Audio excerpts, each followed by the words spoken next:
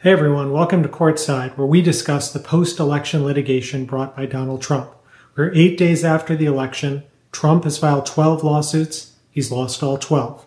Anxiety among Democrats is starting to dissipate, and reality is setting in to Team Trump. It started today with the New York Times front page story where reporters went to every state asking election officials, can you find any instances of fraud? They couldn't find any. Then in Pennsylvania, in court, a Trump lawyer couldn't find any either. We've talked in the past about how Trump's rhetoric outside of court is all about how massive fraud and this and that, election will be overturned, I'll win. But in court, his lawyers have to say something very different because they're bound by professional ethics and they can only defend what they can prove. And so this is how it results when it's reduced to legal proceedings. Question from the court: are you claiming there was any fraud? Answer from Trump lawyer: to my knowledge at present, no. Question from court: are you claiming there's any undue or improper influence upon the electors? Answer: to my knowledge at present, no. In Nevada, elsewhere, Trump dropped his lawsuit claiming there wasn't enough ballot observers. The judge rejected this entirely, finding no basis, saying, quote, there's no evidence of faulty procedure, inaccurate counting, or wrongdoing by election workers.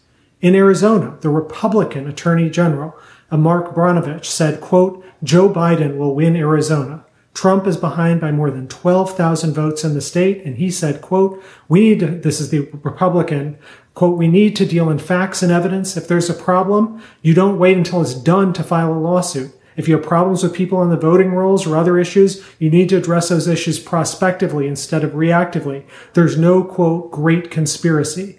And that's why the Washington Post today reported that senior White House officials are privately expressing pessimism about reversing the election results.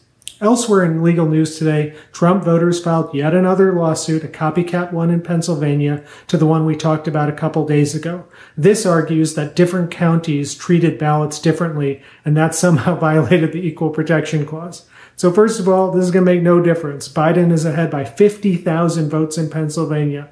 These little skirmishes aren't going to matter. And even if he could somehow flip Pennsylvania, that doesn't matter because Biden is ahead in so many other states. Trump would have to flip Arizona, Georgia, Nevada, states like that. And of course, legally, this argument proves way too much. If different counties can't treat ballots differently, then Trump is going to lose in North Carolina, where different counties treated ballots differently. Indeed, Republicans may lose the Senate overall. Now, in other action, Georgia announced a manual count today. Nobody thinks that's enough to change the result. Biden is ahead by 14,000 votes there. And the Republican Secretary of State in Arizona has said it's very unlikely anything was going to change that lead. So I'm going to leave you today with the words of that lefty Karl Rove, who wrote an op-ed tonight in the Wall Street Journal, that lefty newspaper. And it's called the following: this election result won't be overturned.